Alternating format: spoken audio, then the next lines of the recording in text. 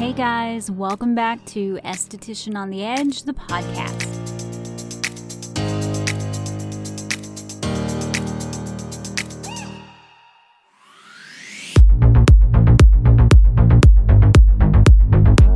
I hope you all had a great Thanksgiving, and I hope you ate your weight in carbs. That's like the one day that it's cool.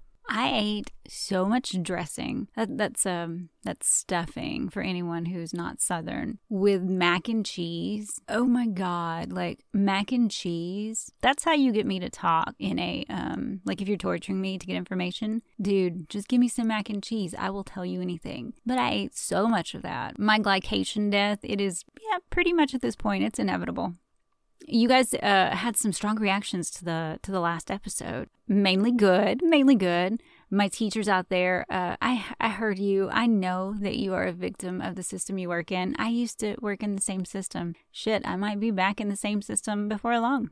Students, know that most aesthetics teachers out there, they are trying their damnedest to make you great estheticians. Give them a hug. Better yet, how about you just stay off your damn phones and iPads and let them teach theory without having to redirect your attention. Just one day. Also had some students who were shocked and surprised that some of you are being taught by cosmetology teachers. Apparently, a couple of you went back to school and point blank asked. Sorry about that. Got quite a few of you saying that you had always thought that you were the only one not getting the promised training whenever you start a new job. No. It's almost all of us that's getting 50 Shades shafted, but without the cute rich guy and the helicopter rides. Yeah. On today's episode, we're going to cover a lot of unrelated ground. I want to tackle family and friends not taking your profession seriously and or always wanting to get free services from you. I'm also going to talk about the spa and the waxing chain establishments and how I think they're affecting the industry. And I'm also going to throw in a few little bonus waxing horror stories that I had saved from the last time that I gathered those from you guys. And follower at Ms. Danny Darko wanted me to give you guys a peek into my SD treatment protocols. So I thought we would do that. Some of you, you've been in aesthetics way longer than me. Some of you, not as long. But one thing we probably have in common is confusion over what we actually do. I've been in it for over a decade, and I can tell you straight up that my parents have no idea what I truly do. Now, my mom, she knows that I do facials, waxing, that I tint stuff. I tinted her one time and made her look like Groucho Marx. And for those of you that are too young to know that reference, just look up Groucho Marx. It's terrible. She also knows that she gets her products at cost, and that's about the extent of her knowledge. She will still look at me when she introduces me to someone and say, "You say it. I can't even remember what it's called," when she's trying to tell people what I do. For years, she told people I was what are those called? An anesthetist. You know what an anesthetist is? Yeah. I was constantly telling her friends, no. I don't put you to sleep, at least not with drugs. And she is eternally parked on my first year in the field and how absolutely horrid it was, money and opportunity-wise. It was bad. It was really bad. Doesn't matter where I work or how much money I earn now. She is always sending me job posts. Even when I taught aesthetics, I was a teacher, you guys. A teacher. I shaped young minds. She'd tell people I was a teacher, but not a real teacher. Thanks, Mom. I'll be sure to put you in the home where they don't flip you. I might still be a little bitter about that. What do you think? I know that you guys go through the same thing, being introduced as, she just pops pimples for a living, or she's a beautician. It sucks, but I can tell you, I've always got way better stories than those paper-pushing, mall-walking tricks that I call an auntie. The only time I get annoyed anymore is when they infer that I don't have a quote-unquote real job. Then, depending on how stupid they are about it, I educate them, either with facts or with 4-letter words, whichever I think they'll understand better. And with my family, that's typically 4-letter words. What kills me, though, is those same family members and friends are the ones who are always wanting me to apply lashes. They're always volunteering for facials. Like, I don't know how the fuck to give a facial. Hello, I don't need to practice a facial. Or wanting me to wax them or their kids. So wait, let me get this straight. My job is a joke until you want your vajay waxed. No, Auntie Pam. You can come to the shop and you can pay me to do your services. Or you can just walk around with your 70s bush hanging out your tankini at the next family pool party. If you are a student, hear me now. Please hear me. Don't start that free wax bullshit. I know you need to practice. Trust me, I should have practiced a hell of a lot more. But do it at school. Have your friends and your family go there, not to your house. The sooner that they see you as a professional, the better for everybody involved.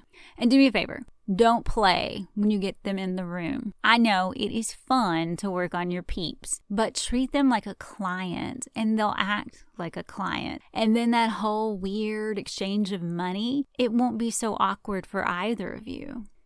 And if you aren't, if you aren't like a confrontational type, like you don't like to start shit, or you like your family way better than I like mine, just charge them what you'd normally rate on a commission in your place. Like if you work for someone, what's your commission split? Charge them the commission split plus a tip. They are not going to get it any cheaper anywhere else. And then you can just call it a product charge. Product is not free, and they need to understand that. Oh, and on a side note, don't ever, literally ever, expect your family and friends to take your skincare advice seriously. Your friends, they can't get past the fact that they've held your hair while you've thrown up 6 Jaeger bombs and that order of chili fries that you told them would totally sober you up. I've stopped offering advice to anyone in my circles. Seriously, I'm just having fun watching them blow through products that don't work while their jawline is steadily creeping down toward their chest. Go ahead, girl. You keep your subscription to Rodan and Fields, and I'll just be over here looking fresh. All right, enough about my fresh-looking face. I want to take you guys on a journey. I want to go back in time. Okay, let's do this. Close your eyes. Unless you're driving. If you're driving, please don't close your eyes. That would be a shit show. But close your eyes and go way back to a time when waxing, lashing, and facial chains were just a tiny baby startup that barely had a toehold in the market, if they even existed. All waxing was done in a spa or a salon.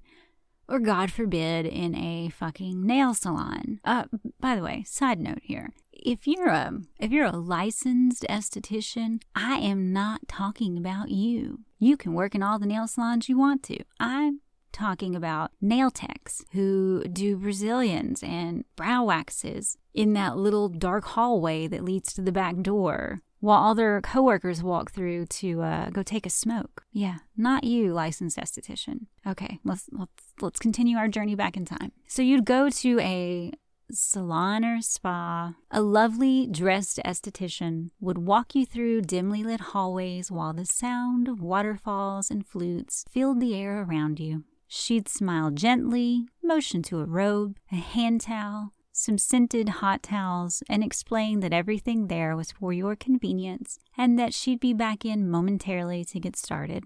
You'd undress, you'd pull on this plush-ass robe, you'd make use of those lavender and rosemary-scented towels, and you'd place yourself on the soft bed with a heated neck bolster like a sacrificial virgin, and think, my God, this is almost worth what I'm about to do to my vagina. In 30 minutes, you'd leave hairless with a tiny aftercare bag and a chilled glass of fruit water, and you'd be about $90 lighter in your pocket. Okay, back to today.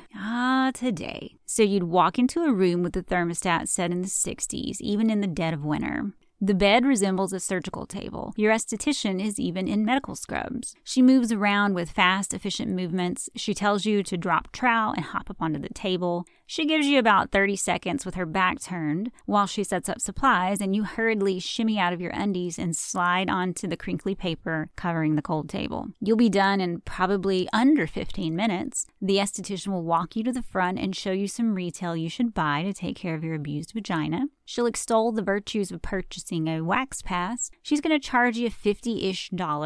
Oh, and you might never see her again. Yeah. You've already been through 4 waxers in just the last 6 months. Both types of wax appointments work for different people. I know people who love the whole experience of EWC. And then I know people who fucking hated every second of their experience at EWC. But it is obvious by the popularity of waxing chains that the whole turn and burn wax, it is quickly overtaking that relax and wax concept. Now, is this bad? I mean, I don't know. Depends on your perspective. I mean, let's look at chains. They teach you to wax. You can walk in and say, "Hi, I know shit all about waxing, but hey, I need a job." And they're like, "Fuck it, you're hired," right there on the spot. And they will train you to wax in a way that seems really damn efficient. You can't help but get good at waxing. That is all you do over and over and over and over. The same with the lash places. I can never think of the name of the lash franchises. I don't know why.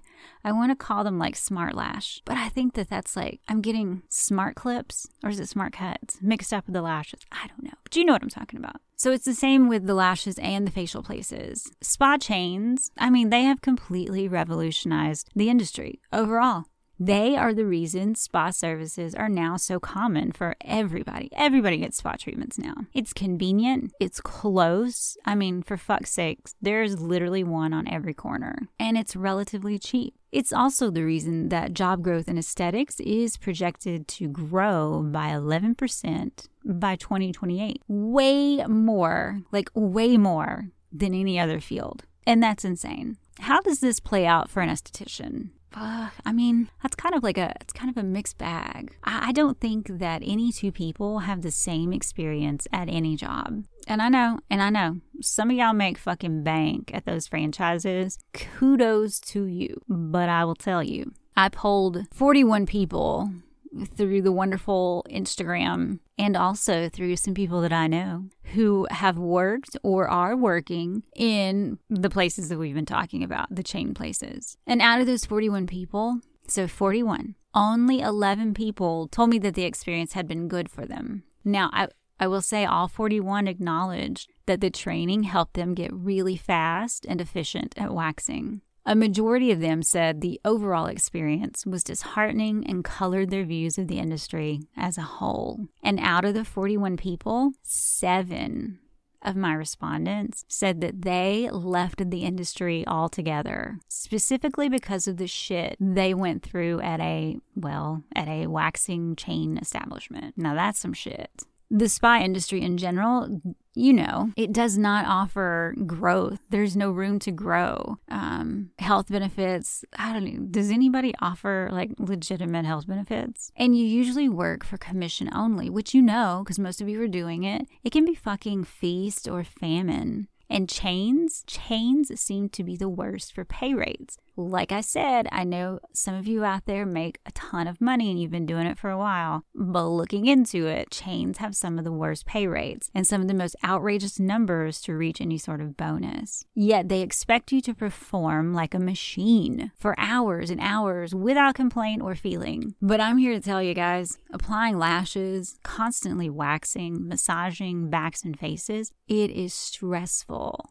It's not only stressful mentally, but it takes a toll on your physical well-being. This industry that you've chosen to be in, that everybody thinks is so fucking easy to do, it will tear your body to pieces. You, my lovelies, I hate to tell you, but you've got a shelf life in this industry. Those hands and that back, they are going to give out. And it is going to come apart a lot quicker if you are working yourself to fucking death. If you work someplace where you have, 10 to 20 clients a day for body waxing, or you're doing 10 facials in a 10-hour shift, or 5 to 7 full sets of volume lashes a shift. I know when I post memes about being so booked I can't take a piss, there is always somebody who will respond, I'll take all those appointments. #hustler or some stupid shit like that. Like, I don't want the money or something.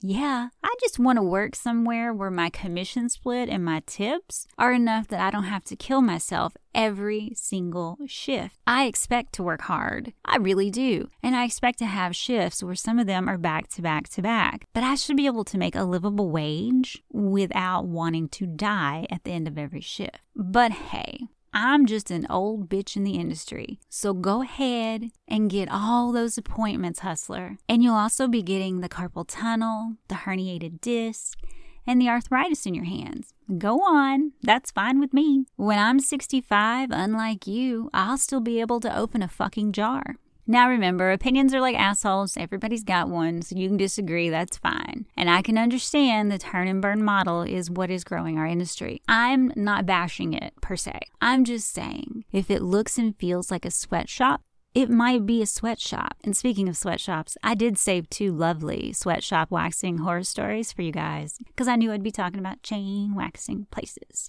So let's go ahead and start with the first one. This one is at CC the Waxer, and she has a lovely jizz story to share. Gotta love a good jizz story. She says, doing a male Brazilian, he got hard, no problem. About 10 minutes into waxing his scrotum, I hear a weird grunt, kind of groin, garbled sound. I'm like, are you okay? He says, yeah. And I watch him pinch the head of his shaft. And I'm like, okay, that's weird, but I'm just going to keep going since I was almost done. So I move my hand to stretch the skin and it lands in something wet. I'm like, huh? What the fuck? Okay, anyway, keep going. Then my brain finally kicks in and I realize that this guy has ejaculated into his drape. So I'm freaking out. But I still finish waxing him and then run out of the room. I tell the front desk I'm banning him. So the next month he tries to book with me and my coworker ends up with him instead. What the hell? Look, just ban the guy and then nobody has to worry about him. So I told her what had happened at the end of the wax. And when she finished, I asked her if he did it with her and she said, yeah. He told her he had a reverse vasectomy and it just happens randomly. Yeah, I don't think so. Haha, never again. Oh my God. Do men really think we're that stupid? Maybe they do.